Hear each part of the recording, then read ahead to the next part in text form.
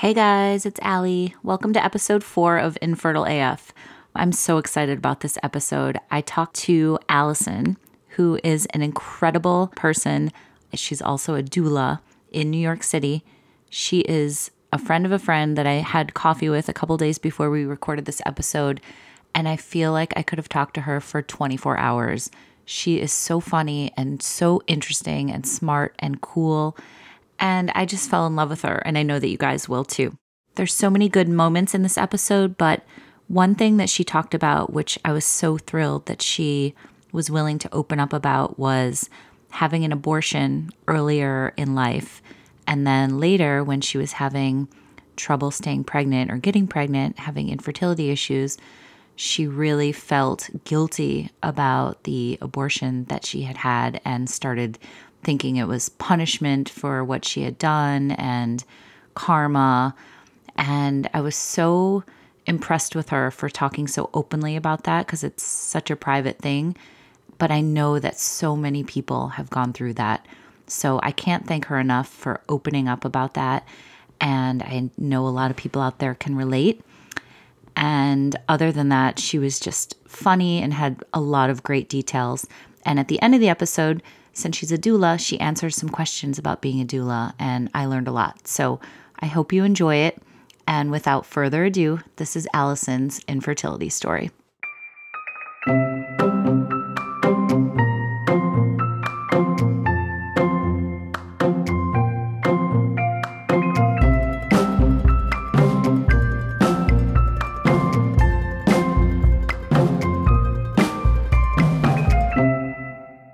Okay, so hi, Allison. Hi. Thank you for doing this today. Thank you for having me. You are an amazing doula, and I want to talk a little bit more about that later. But first, what's so interesting about you is that you are also have your own infertility story, and you went through it yourself. So let's start with that. Tell me about your infertility journey and when it all first started. Well, we'll start with my first pregnancy. I got pregnant after I had divorced my first husband. In a very long, complicated story. I'll spare you all the details. I want all the details. You want all the details? Well, as many details as you're willing to say. Details are the good bits. So I got married when I was 28 years old, which seems like a reasonable age for somebody to make a really well-chosen decision in getting married. I was in an on and off again relationship, and we just thought that would be the saving grace for the relationship, is to get married, right? Mm-hmm. And we did. We were married for 11 months before we separated. A couple of months after we separated, he was in a pretty significant car accident, mm-hmm. and we had planned to divorce, but I thought I was going to lose him, and it changed everything. We started spending time together as he was recovering from the car accident, mm-hmm. and that's when I got pregnant. Okay. So how did you feel when you found out? It was a surprise. I was shocked, and I think the hardest part for me was telling my family. They weren't real happy with the relationship anyways, and they were kind of glad that it was ending, and I hadn't really told anybody that we were still seeing each other. So I had a lot of shame on a lot of levels from that pregnancy. But I was pregnant, and everything was looking great. It was my first pregnancy ever. I had no idea that anything bad could happen at that time. I went in for a regular appointment at 14 weeks, just took an hour off of work. I was a restaurant manager then, and I had to tell all my employees because we had to move tables. We had a lot of stuff going on that was physical, and you weren't able to do any of that, right? I wasn't able to do any of that. Sorry, I can't lift that banquette for you. Exactly. But, I went in for the regular appointment, just took an hour off of work to run in there and do my appointment, and there was no heartbeat.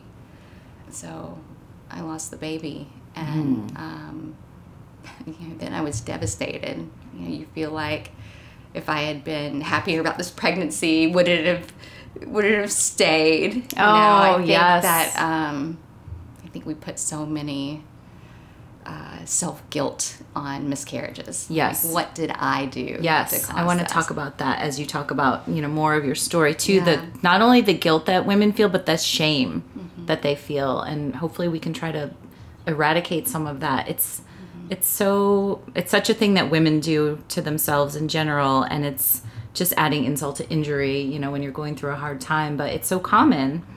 So I'm glad that you mentioned that. Yeah, it's true.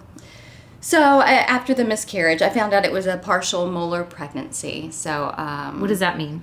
It's when part of the pregnancy turns cystic. So in my case, I had a heartbeat, so the fetus was fine, but the placenta turns cystic. Okay. Which basically stops it from providing nutrients to the baby. It is a genetic fluke. I found out later, which I'm kind of skipping around, when I married my second husband and went to the doctor to see if I could get pregnant, see if it was something to worry about. Then I found out it was just like a 1 in a million things. Really? It will never occur again, or most likely won't occur again. It's not, if it happened once, it's going to happen again. It's so crazy how there's so many of those things that are like 1 in a million, 1 in 400,000, like all these things that can possibly go wrong that you never know about until you're going through it or a friend of yours is going through it. That continues to baffle me. And the more conversations I have with women, the more I'm like, what's that? I've never heard of that. I don't know anything about anything, I realize. Right. And I think when we go through infertility like this, we in some ways become medical experts in things that we never planned to be experts in. Yeah. So about 6 months after that pregnancy ended, I was back to restaurant management. I was living the high life. I was dating one of my servers, which is like a total no-no. He was 20. He was really cute. Oh, get it, girl. I got pregnant again, which was once again a total shock. How can somebody in my late 20s accidentally get pregnant twice in a row? It happens. It was okay. So talk about shame. I mean, it was just at this point I'd already gone through this whole thing where I had to tell my parents, and it was just so devastating. And now I was pregnant again, and I couldn't emotionally handle it. I couldn't deal with the shame, and I had an elective abortion when I was probably 8 weeks pregnant. Okay. Did you tell the guy?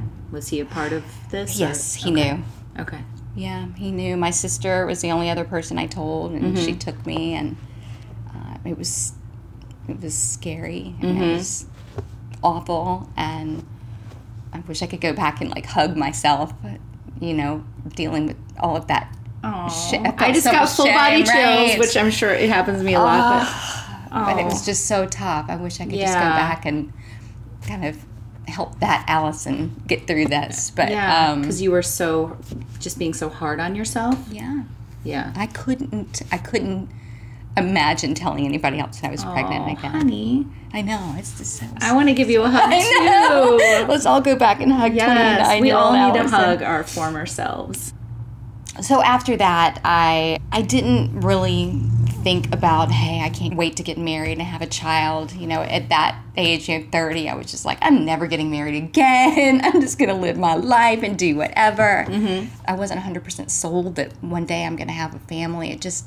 I was really just, whatever was happening, And I would like to say I met Ken, who is my current husband, in 2006, but I actually met him a few years earlier at the restaurant that I was managing. He was one of the regulars that came in all the time. We knew each other for several years before we actually started dating. Okay. He's so awesome. Was it one of those things where later you were like, I had a crush on you? And exactly. I'm sure he was smitten with you the minute. Your personality is so magnetic. I mean, I just met you two a couple of days ago, and I'm like, I think we're best friends now. I don't know. I mean, you're just like one of my favorite people.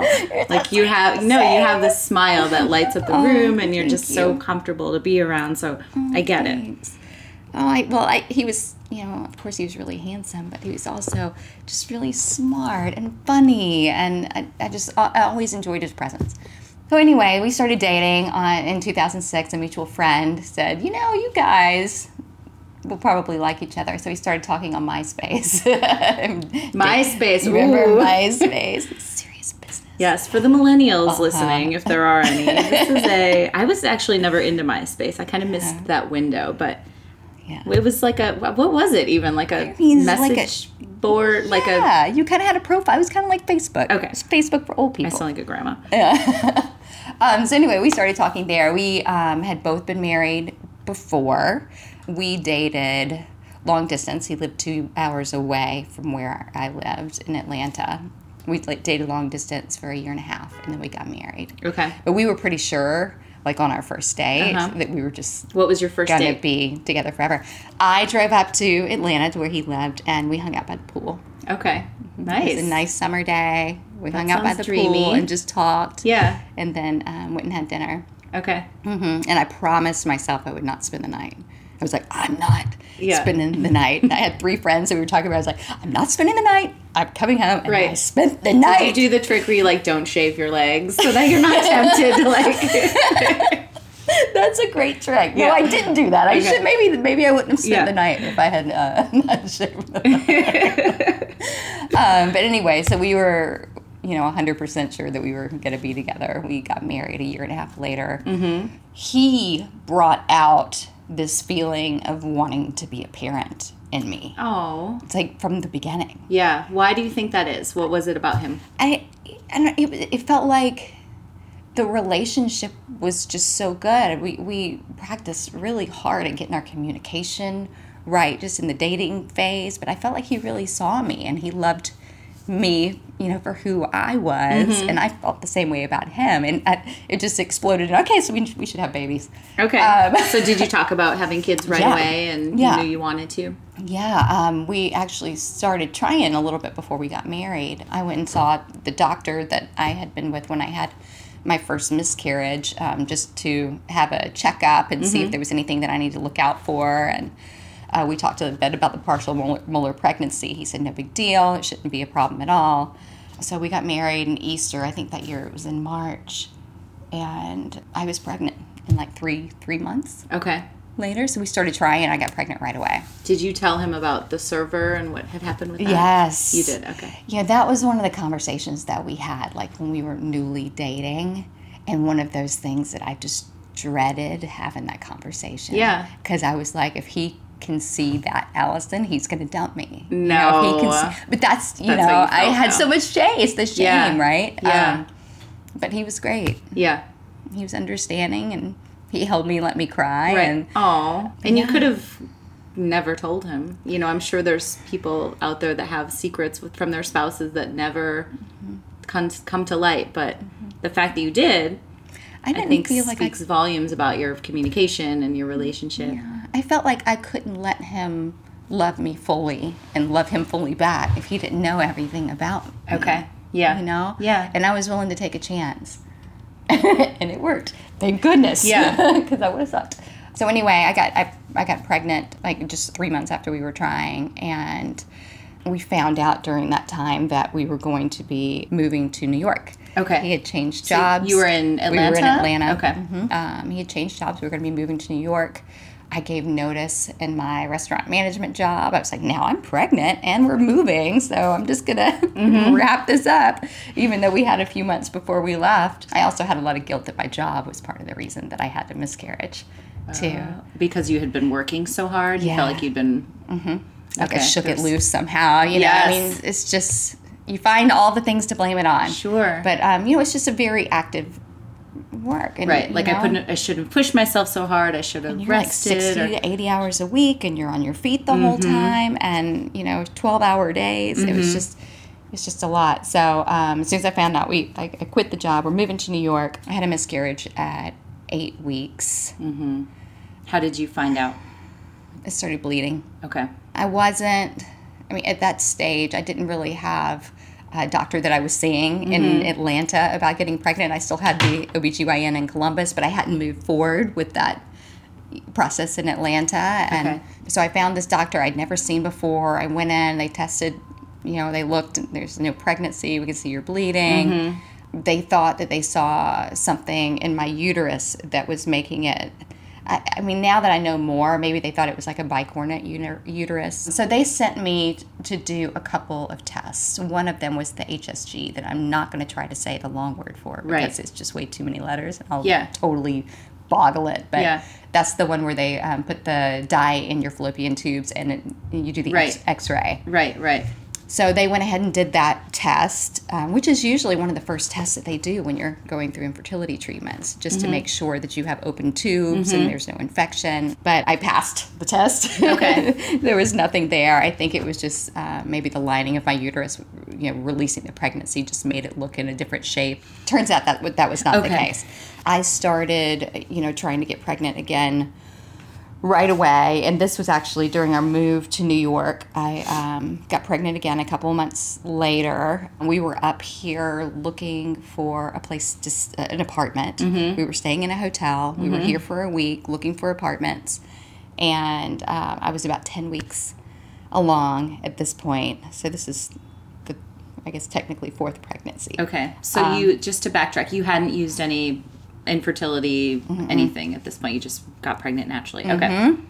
So we were up here looking at apartments, and I started spotting. And Ken was at work. That is the worst feeling in the entire world. It's awful. And I called the doctor from the hotel, and I'm like, hey, I'm spotting. And for anybody that's kind of gone through this, it's like the same questions that they ask you all the time. Is the blood brown or is it red? Well, brown blood is old blood. So that's not so much to worry about. Okay, so brown if it gets pink or red, then we should worry. Yeah. So it was brown at first. Okay, and then so you're like, all right, I shouldn't. Pink, and then it got red, and then I started having cramping. Oh. And we went to the old St. Vincent's Hospital. Okay. It's on 7th Ave. Sure. And went into the ER there. That's what my doctor told us to do. And they could still see a heartbeat, but I was bleeding. Oh. And by the time we got back to Atlanta, I had lost the pregnancy. Oh, but there's just not much they can do at that early to keep it in. Yeah. I remember that feeling in early pregnancies with me going to the bathroom and to pee and wiping and being like, please no blood, please no blood, please no blood. And then you'd be like, fuck. It's just your heart just sinks. Or the worst is the toilet paper gets a little wet and you can see the pinkness of your finger through the toilet paper. Yeah. And you're like, wait, is that? Is that pink? And I also remember, sorry to bring it back to me, but just on the same note, I remember calling my doctor's office and said, I'm pregnant, I'm probably 8 weeks along and I'm bleeding. And the woman was like, you're probably having a miscarriage. And the way she said it, I was just like, well, that's it? Like a little bedside manner here? It was just so, she probably dealt with dozens of those a day, if not more. And I was just like, oh, okay. Okay. In that particular pregnancy, too, they wouldn't let me come into the OB to get checked until I was 12 weeks. And that's another thing that happens a lot. They don't want to see you until you're 12 weeks along. But for somebody that's experienced recurrent loss, those 12 weeks, you're just stressing yourself so hard, They just let you come in and see a heartbeat or no heartbeat. I don't know. I don't know what exactly I want. But more. Yes. More than just a 12-week visit. Right. So then we decided, well, our OB recommended that we see a reproductive endocrinologist. And since we were moving to New York, we decided to wait until we got up here to start that relationship because we knew it would be a long one. So we wanted to make sure that we were someplace that we were going to be for a while. So we moved a few months later and looked at our insurance coverage and picked a provider in the city that was covered by our insurance. And went to the RE, and they did all of the tests that they usually do. They didn't find anything of concern for me. I had the single MTHFR mutation, which is very common. I think it's like 50% of the population has it, but it can cause some clotting disorders. They found that, and Ken had no problems at all. His sperm count was good. He was very excited about his sperm count. Oh, I love that guy. He had so much fun every time he had to give a sample. It's like he's a trooper. But anyway, so we passed everything. We had to do a few IUIs before we could move on to IVF. Right. So let's talk about that a little bit. It's an insurance thing, right? If your insurance is kicking in for this, then you have to do, is it 3 IUIs before you can move on to IVF, which So I think it's kind of bullshit, it right? totally is bullshit, right? They're like, can you just do 3 all at once? Or like, can I come 3 days in a row just to get it over with? Just to get it over with. I don't know. IUIs, I know they do work in some cases, but I think the percentage is pretty low, the success rate. I'm just guessing, and from what people I've talked to. Is that right? Now that you're a doula and you know? Yes. Okay. But you're right. They do. It does work in sometimes. certain It does work cases, and I do sometimes. have personal friends that it has worked for, thankfully, but it's not very common that it does. And at that time, I didn't know anything about this stuff, so I was just sure as soon as they, shot the sperm through my cervix, I was going to be pregnant. Well, I'm like, so this is magic. The way that somebody explained an IUI to me was like, they wash the sperm and they keep the best ones and then they put it right in at the right time, and it was like, oh, duh, it's going to work. It sounds so easy. They're delivering it right to the place exactly. that it's supposed to be. In theory, it seems foolproof. Right. It's brilliant. Well, it did not work for me. Okay. We found out after, after our third IUI, we knew that our company, or the company my husband works for, was changing insurance groups, like company-wide. So we were going to be taking on a new insurance policy, which it turned out to be great for us because in that way we could have renewed fertility benefits. Okay. So it was a good thing, but we weren't able to stay with the same reproductive endocrinologist, Gotcha. which was scary Okay. because we knew her and we liked her and didn't really want to change. We had a vacation planned at that time. It was right after our third IUI failed, and we went to Europe and kind of bounced around a little bit. We went to Paris and Zurich and Amsterdam, and as soon as we got back from that, I found out I was pregnant again. Okay, so I naturally. had this time. naturally again Okay. after all those IUIs. Right, nothing right. worked. A vacation baby. Vacation which, baby. Right, as all of us infertility, our infertility family knows. Everybody Right. says, if you just relax, take I a know. vacation, Everybody's people like, get-" yeah. So what The happened? minute you stop trying, you're going to get knocked up. If I had $1 for every time I heard that. Right? So I had a vacation baby. I was pregnant. We came back and went straight. Once we found out that I was pregnant, we went straight back to the original reproductive endocrinologist because she had mentioned that maybe when we moved to the next reproductive endocrinologist that we should start IVF with PGS, which was genetic testing of the embryos, and maybe try a blood thinner. She had mentioned that. It was like our final meeting. So as soon as we got back, I found out I was pregnant. I called her up. I was like, I need the blood thinners. I need them now. I'm pregnant, and I want to get them right away. She was kind of like, well, wait a minute. We should really do this before you get pregnant. I'm not sure they're going to work at this stage. And I was like, I don't care. Give me the shots. I want them now. And she did. She wrote a prescription. And I did, I don't know, like a week maybe of Lovenox shots, which is And that was supposed to prevent the spotting? They were hoping it would prevent a miscarriage. Okay. But it didn't. So again, 8 weeks, I had another miscarriage. Okay. So we already had our appointment with the new reproductive endocrinologist, and we went over there, and she looked at all of our paperwork, and she was like, there's no reason this should not work for you. This genetic testing of the embryos has got to be the right thing. That must be what we needed to do all along. Right. Let's do it. So we did our first IVF April of 2011. Okay. So April of 2011, we did our first IVF with genetic testing of the embryos with PGS. We got a great number of eggs. We had a great number of fertilized embryos. After genetic testing, only 3 were normal. They recommended transferring 2 and freezing 1. So we transferred 2, and we had no pregnancy, not even a blip. Okay. We went on to a second IVF with PGS. It's like, How long were you waiting between the cycles? so the first one was in April. We did the second one in July. So there's a few months in between there. Okay. I don't remember there being a reason. Can I ask you too, how are you doing emotionally with all of this? So And how are you and your husband getting along? Did it have any? not great. Yeah. I was very sensitive to the hormone medication that we use for IVF. My mood was angry instead of sad. I feel more comfortable with anger. So I spent a lot of time in anger. which is not good for any relationship. But I was Were you mad? Who were you mad at, or what? Just the situation? I was were you mad mad at yourself? Were you mad at life. I was mad at life. I was mad at me. I was mad. I mean, he hadn't done anything wrong. I was mad at him for random things, like leaving his towel on the floor. But yeah. I mean, I think a lot of that, the emotions that I feel thinking back there is like, why me? What did I do? Yes. Why am I having to go through all of this? I keep hearing this. It's so common. I felt the same way. It's, yeah.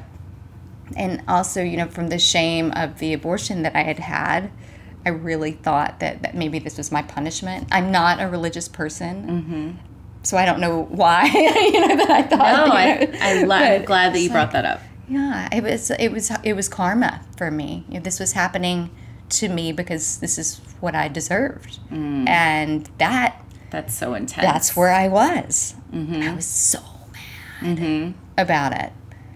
Yeah. Were you hoping wishing that you hadn't done that, or if you could change the past, like that whole mindset? Yeah. Yeah. Yeah. I think a lot of times we think about, you know, changing the past. If we could go back and do it again with our current, you know, maturity level, then we would have made different choices. Yeah. But yeah. I mean, you can't do that. Sometimes I guess it would be cool, but if I had, then I wouldn't have met Ken. Yeah. You know? I mean, it's just like, you know, it's. So how did you deal with it? Did you start seeing a therapist, or how did you cope? I was seeing a therapist who was not the right fit, but I had found her before I started the IVF. I continued with her, just kind of, I mean, if anybody out there has ever tried to find a therapist before, it's not easy. I mean, you're trying to find somebody. It is. It takes a few times. Yeah. You're like trying to find somebody that takes your insurance, and then you're calling and leaving voicemails for them because they can't answer their phone, you know, because so you're doing all of this back and forth. You've got to really, really want it to follow up. And I felt like I was in such a vulnerable position at that point that I just didn't want to change. But yeah, I saw her. I did acupuncture too. Wait, I have a quick therapy story. I was seeing a therapist at one point. I don't want to blow up this person's spot, so I won't give too many details about when, but at one point I was telling the story. It wasn't about infertility. It was about something else.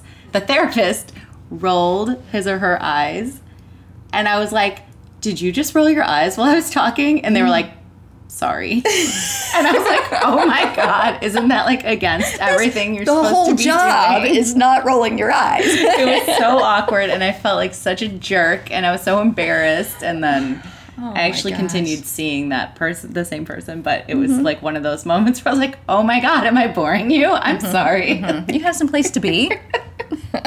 The worst. Let me rip up this $250 check then, bitch. Right, here's my money anyway. But yeah, so I was trying to do some self-care things. You know, I think that when a lot of times we try to do things to take care of ourselves, and it's a lot harder than we imagine it to be. And I was in appointment overload too, with just the reproductive endocrinologist. That adding in like a therapy appointment and an acupuncture appointment, it's just like, I don't want to go anywhere else today. Right. I mean, how many appointments am I supposed to have? Yes. I had and if no you're life. Getting stressed, I remember my acupuncturist said this to me too, that if you're stressed about coming to get acupuncture done and squeeze it into your schedule, then it's having the opposite effect. Right, that it's not going to work for you. Right. Yeah, but that's a good thing that you brought up. It's tricky balancing all these appointments and the doctor's appointments and the blood work and the this and the that and trying to manage your stress level and working and, you know, people might have other kids at home and being a good partner to, you know, it's just... There's so much you have to balance, and something is bound to go by the wayside. Yeah. But no, Ken and I were struggling. You asked about how our marriage was too. Ken and I were struggling. He was trying to be very patient with me, but I was mad at the whole world. Yeah. And, you know, the fertility treatments he was watching me go through them, and there wasn't really much that he could do to help, really, you know, and it's got to be really hard for a partner to watch the person they love go through this process and feel so helpless. Yes. And when we got to, for our we were approaching our third IVF, and our reproductive endocrinologist suggested that we try something different. She recommended that we see a reproductive immunologist to look for any underlying autoimmune issues that could be interfering with the pregnancy. Okay. So we went to see this famous reproductive immunologist here in New Who's York somewhat City. Controversial, right? Yes. Okay. Well, not all reproductive. Tell me about that. Not all reproductive endocrinologists believe that miscarriages are necessarily autoimmune related. Okay. Some do, obviously. Mine sent me to this doctor. She's very well respected in her field. But he did an autoimmune workup on me, which was a lot of blood tests. And then also he sent me for ultrasound to look for any signs of PCOS, polycystic ovarian syndrome.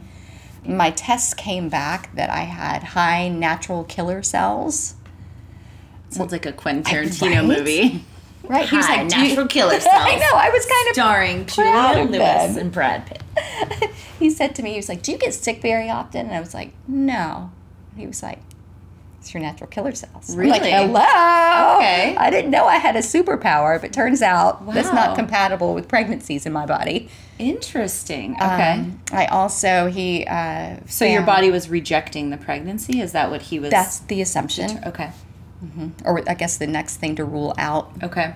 But he also found that I had DQ alpha 4.1 is some kind of clotting issue that I think my husband and I had a match on. Okay. So he wanted to treat for that too, and he found a low-level PCOS, which I didn't have any symptoms of. I ovulate normally and haven't had any of the other symptoms, but he wanted to treat that too. So prior to our third IVF, we started this new medical protocol in addition to all of the IVF drugs. Right. Because you're not putting your body through enough yet. That's so right. Bring it on. So we were adding in, I was taking baby aspirin, metformin, which is a drug that people take with diabetes to help control insulin levels in their bodies, which is part of how PCOS affects your body. So that was for that. Prednisone, which is a steroid. Lovenox shots, which is what the original RE had recommended. But this time we would start them before the transfer. And those would be daily throughout the pregnancy. And he also recommended IVIG infusions, which is a bloodborne product infusion that is supposed to help with the immune system, I guess, help push back the immune system. Okay. So is that like a blood transfusion kind of thing? Like you're getting an IV or? Okay. That's exactly what it's like. I laid on a medical table for 3 to 4 hours and had an infusion once a month. Wow. Yeah. That's the first I've heard of that. Yeah. It was tough. But at that point, I would have done anything. Sure. Oh, yeah. Right? You want my left It's like, what do you leg? want? Take Here, it. here, I'll do it. I'll Yep. try it. No problem. But anyway, so it was going to be our third IVF. Our insurance benefits were gone. We had used them all. The reproductive immunologist did not take insurance at all. So that would be entirely out of pocket. My husband and I decided that it was going to be our last try at IVF. At the moment, he was ready to move on. He was just like, we need to live our life. We need to do things for ourselves. We need to be ourselves again. Right. And I agreed. I think in my mind I was like, let's just get through this IVF. Right. And I'm going to agree now, but Right. we'll see what happens Right. afterwards. Sure, honey. Whatever you need to hear at this We'll point. figure this out. Yeah. But after doing the protocol from the reproductive immunologist, we did the IVF, our third IVF. We had a great number of embryos. Only 2 were normal again. We transferred 2, and I was pregnant with twins. Okay. So it was just, it's like, okay, all right, this worked. Maybe that was the magic ticket Right. this whole time was Yes. this immunologist business. So the good thing about seeing another good thing about seeing the reproductive immunologist was that now I had two doctors. So I was seeing the RE and the RI. So I got an ultrasound in both places. Okay. And, at this point, the level of anxiety that I had being pregnant in my first trimester Yes. was so high. So any chance I could get to just see a little blip on an ultrasound machine, I'll take it. I don't care if it's the wand or what. Just give it to me. We were joking the other day when I met you about how I think it was Katie Holmes reportedly had like a ultrasound system at home when she was pregnant with Surrey, and I was like, I want that. How come everybody can't just buy one? Oh my gosh! Because you just want to hear that heartbeat. You just want to see that everything's okay. I would have just laid there all day. Yeah, and it takes so long before you had you had one at home. I had one of those like Dopplers. Okay. That you could buy at Walgreens. Oh my! Is it for baby ultrasounds? Okay. Yeah. Yes, it is, and it's not that easy to use. Yeah. And I mean, so think about that. That's like the worst thing ever. So you've got this thing, you bought it at Walgreens, it was like $19, and you're trying to find your own baby's heartbeat. Oh my gosh. With it, which is not easy to find. So I do not recommend going that route. Right. I was really stressed out. Every time I pulled it out, it was like, I can't find it. How often were you doing it? Oh my, like nightly. Okay. Sometimes more. Right. I think I told Ken that I'll just do it when you get home at night. But I'm like watching TV. You're like secretly doing it in the corner, like all day long. Yeah. I get it though. It makes perfect sense. It sounds wild, but it happens. And you have to wait so long before you can feel them move inside you, and you get that sense of relief once you can feel the baby. But that doesn't happen for weeks. So we were pregnant with twins. We knew we had transferred. We only had two normal, and we knew that one was a boy and one was a girl. So I was going for weekly ultrasounds. We got to 12 weeks, and I started spotting again. And it was the same as we were just talking about. Mm-hmm. It's like it was brown, then it was a little bit pink. It's like I'm an expert at judging color of blood at this point. And I'm like, that's not brown anymore. It's a little more reddish. Mm-hmm. So I had some cramping. I had some bleeding. We went into the doctor and had an ultrasound, and one of the twins no longer had a heartbeat. I'm sorry. Yeah. For us, at that point, we felt like twins was a reward. Mm-hmm. It's like, we've been trying so hard, and we finally we're going to have two babies at once. That was just like, oh. Mm-hmm. But the other baby was still doing great. Okay. But it was, several weeks we had to wait to figure out who we lost and who was still there. Mm-hmm. And, I mean, that's so really tough. Hard. Yeah. Because you want to connect, with them. And it was so hard. But so I was pregnant now, and I had my baby. We marked all of the milestones, Mm-hmm. So 16 weeks. We got the anatomy scan at 20. I didn't really feel like it was really going to happen until I got to around 24 weeks. And that's what we call. And that's a long time. A long time. That is 6 months. 6 months. That's to be on the edge of anxiety or have a low-level stress for that long. I laid on my sofa and ate Ben and Jerry's. With your Doppler. With my Walgreens wand. I need a visual of this. Right. And watched television. Yeah. I was just so scared I was going to shake right. something loose, and I didn't want to feel like I could blame any of it on myself anymore, Mm-hmm. I'm just like, I'm going to do as little as possible. Yeah. So 24 weeks was our big celebration. Yeah. I mean, that was like, I celebrated that like some people celebrate like peeing on a stick. Yeah. Is that because at that point, if they're born, they can likely have live outside of the body. Living outside mm-hmm. of, okay. Yeah. So that's a big milestone. That's a big milestone. And I just got the chills again. My God. The goosies, as Jennifer Lopez says. Oh, that's so sweet. I've got this picture of me. We were taking pictures of my belly, like with the number of weeks written on the chalkboard behind me. And I've got this picture of me at 24 weeks with the belly and the 24, and I'm like doing something like with my like a wink with the like some guns, the gun hands. Yeah, I was doing something like I remember feeling like we did it. Yeah. Because for me, I just didn't trust my body to hold a baby that long, and I felt. As soon as we hit 24 weeks, and then I'm like rushing it. I'm like, okay, I'm ready. Yeah. Okay, when can she come? I'm ready for her to come now. But after 24 weeks was when I actually started thinking about giving birth, which I had not thought about previously because I felt like I was going to jinx it. Mm-hmm. Isn't that funny how we make all of these little things that are going to jinx it? So we don't talk about it. We hide it. I used to think that... what is that book called? The baby book that everybody gets that has the... Goodnight Moon? No, the pregnancy book. Oh, What to Expect. Oh my gosh. So I got the What to Expect book, my first pregnancy, and promptly gave it away after the pregnancy was done. And then I got it again for the second time. So I was sure it was the book. That was my other curse. Oh. The book is cursed. Yes. Every time I get one of these. Don't have the book in my house. Right. Yes, I don't want the book in my house. So I let myself start researching birth and what I wanted to do, what I felt was important to me, my birth. And you had found out it was a girl? Yes. Okay. Yes, we found out it was a girl at the 20-week ultrasound. Okay.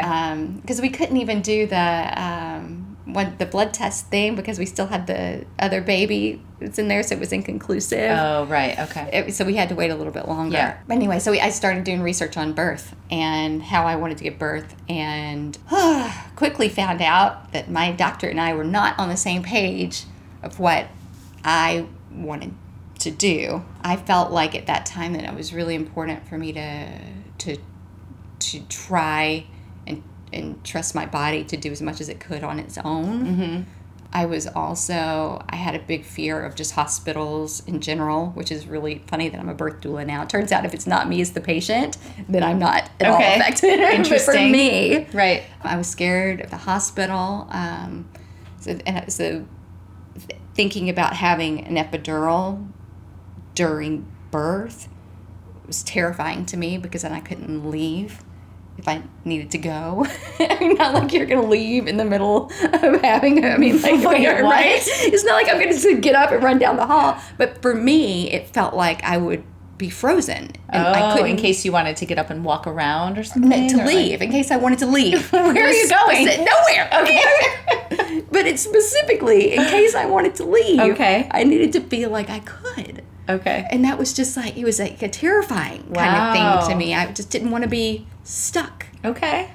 To this day, I've never seen anybody leave in the middle of labor. But if you feel like you want to be able to do it, then that's your business, right? You can do whatever you want. But for me, it was scary.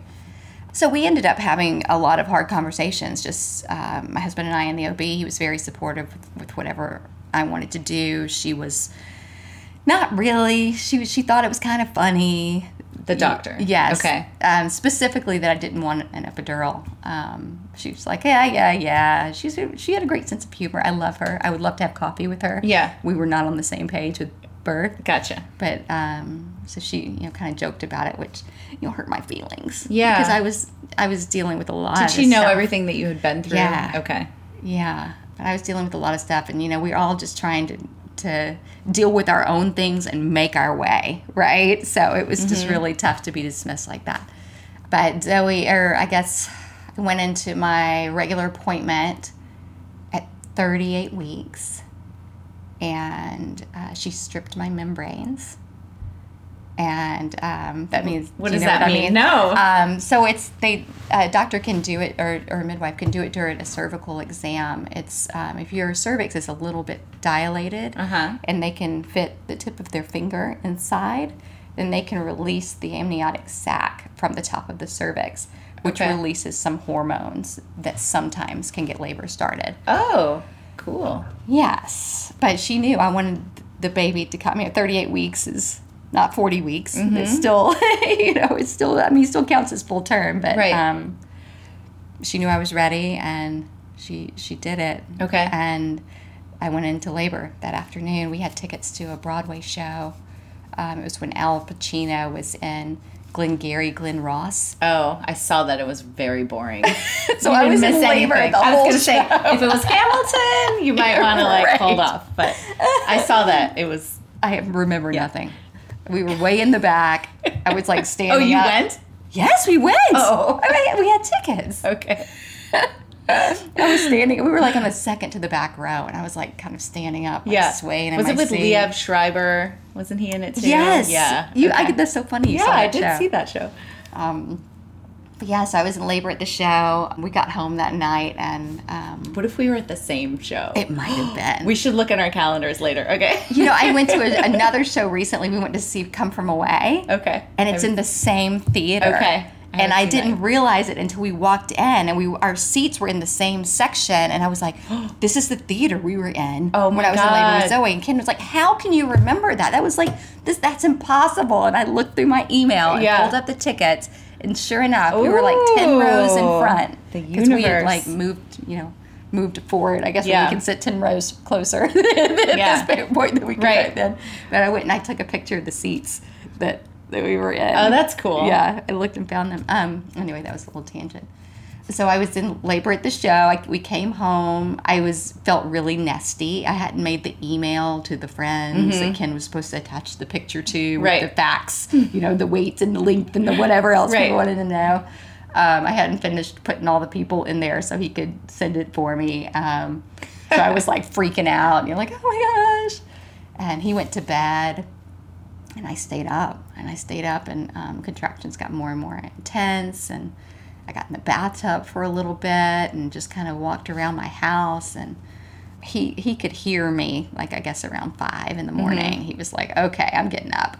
And at about 6, I had been timing the contractions, and they were 2 minutes apart, and my water broke like right at 6. So Wow. we got in a cab. Where did it break? I was Just like I was laying on the bed, and my feet hit the floor so fast. Oh, wow. it was like my body's like, I'm not changing the sheets. So I like jumped out, hit the ground. You got no water on anything Okay. but the hardwood floor. See, I had 2 C-sections, so I never had the water breaking experience. I'm kind of envious of people who did because it sounds so cool. It's not so exciting. There's always right? a good story attached. Yeah, I think because I had been in labor for a while that it broke with a lot of intensity. It doesn't always do that. Sometimes it's just a trickle, and you miss that like TV moment of like the. Right. We went to the hospital.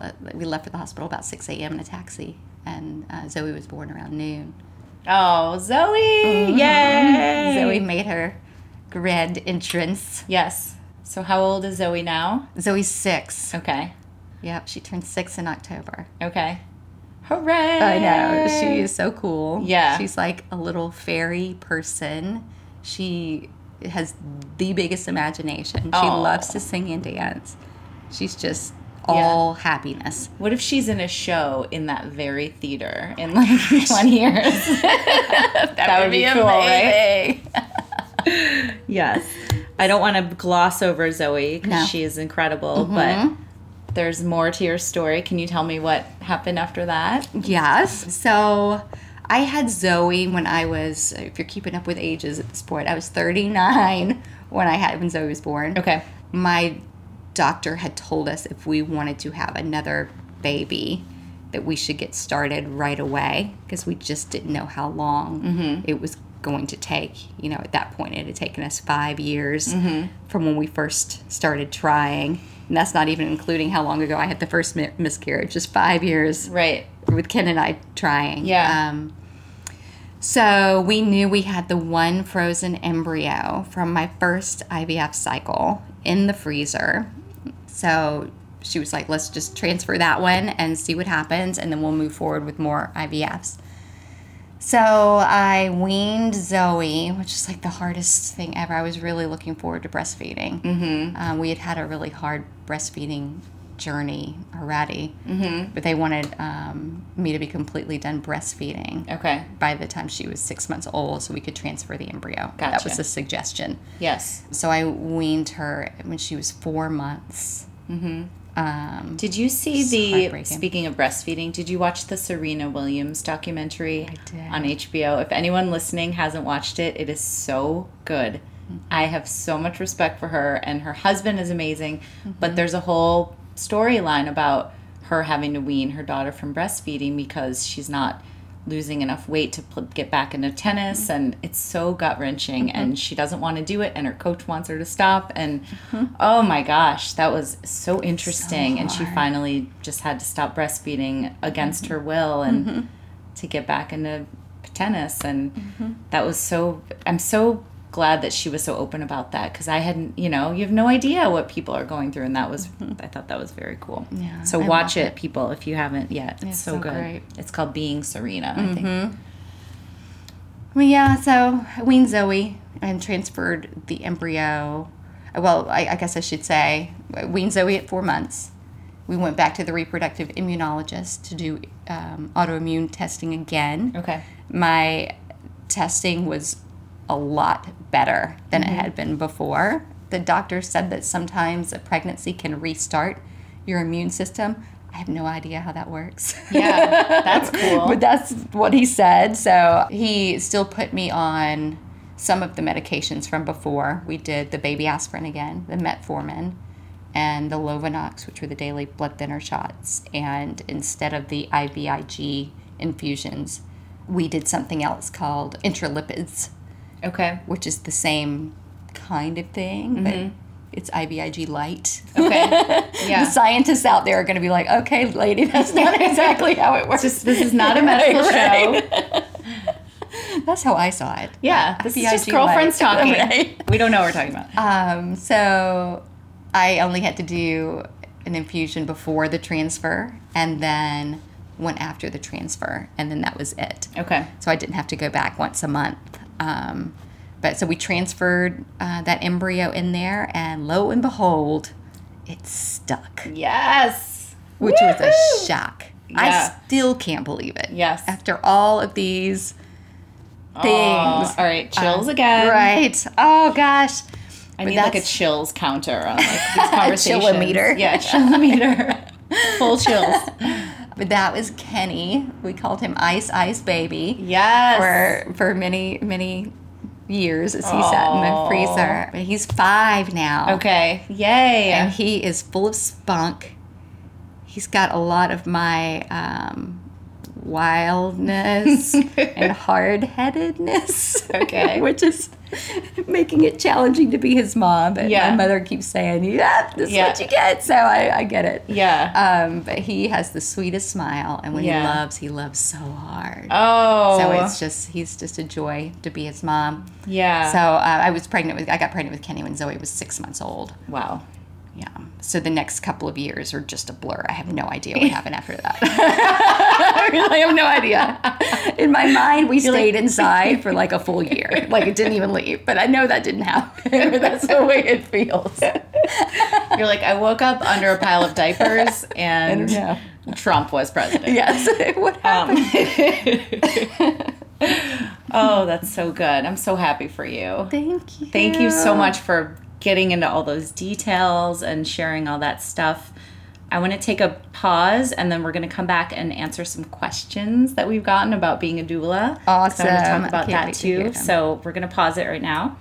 Okay, so we're back with some doula-related questions for Allison. First, I want to know, how did you get into being a doula? Yeah.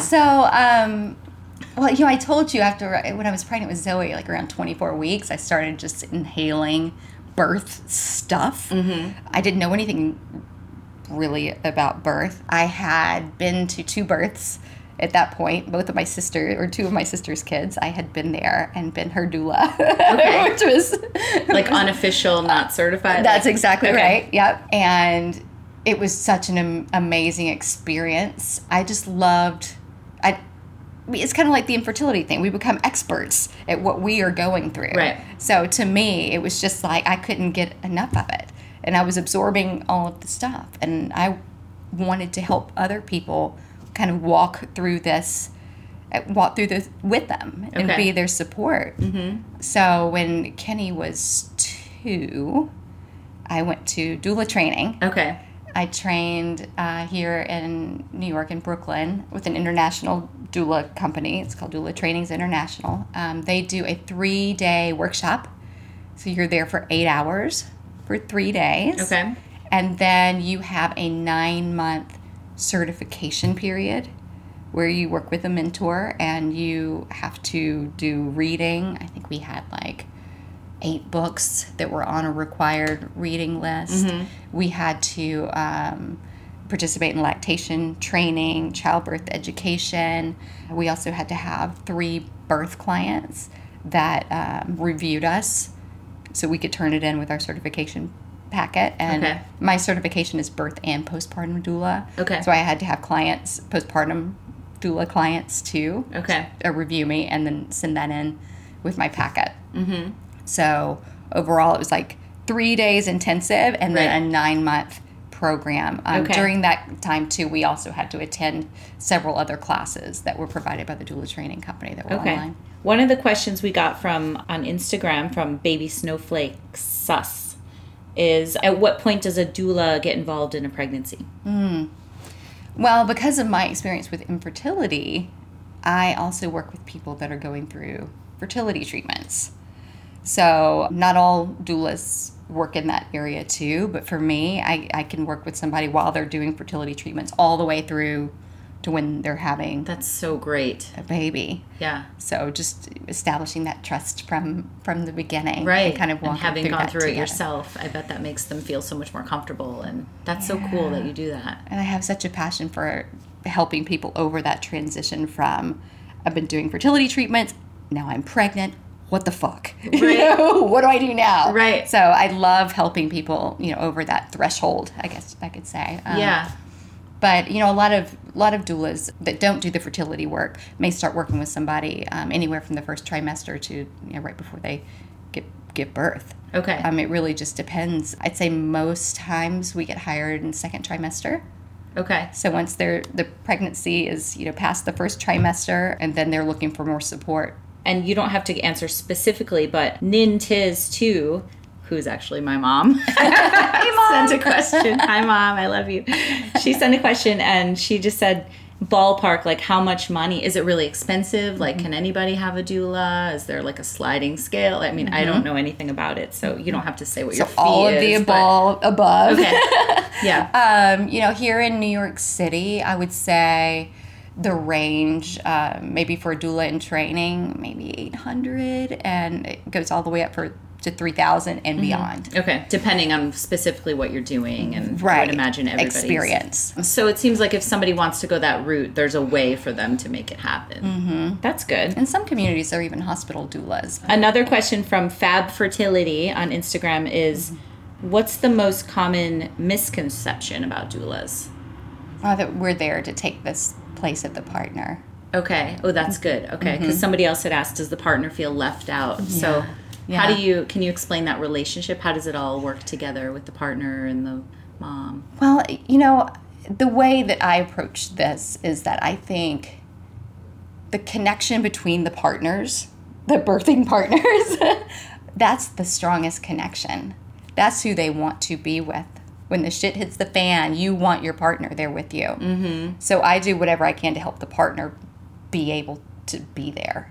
So, I take care of mom or whoever the birthing person is, but I also take care of the partner. Okay. Make sure they've had something to eat. Make sure that they know when it's okay to rest. Talking through what's going on and setting, expectations or managing anxieties. And that way they're both able to be there just focusing on the baby that's coming without having to worry about all the peripheral nonsense that's going on. Okay. So, but I will never have that connection with the birthing person that their partner will have. Okay. That's the special, that's the magic. Right. Right? So just making sure that they can be there together. Somebody else asked, what's something easy that TTC, like trying to conceive women, can integrate into their everyday routine to achieve Zen? Do you have any? Wow. We've been looking for Zen for a long time. I know, right? I guess the best advice I can give there is self-care. I mean, that's the hardest thing for all of us to do, is to carve out time to take care of ourselves. Just being busy, but self-care looks different for everybody. Right. Just finding what it is that you can do that makes you feel like you're taking care of yourself. Right.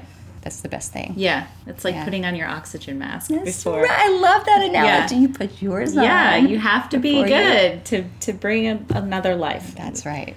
All right. Well, thank you so much. You almost make me I want you as my doula. Can you just be my doula but not have a baby? Can you like help me? Yes. Well, that's what I never do having another child. fertility clients. You know, we're just in the beginning. Yeah, you're so amazing, and I'm going to tell thanks. everybody where they can find you and learn more about you and what you do at the end. But thank you so much for doing this. Oh, this has been so great. Me. It was so fun. Good. Thank you.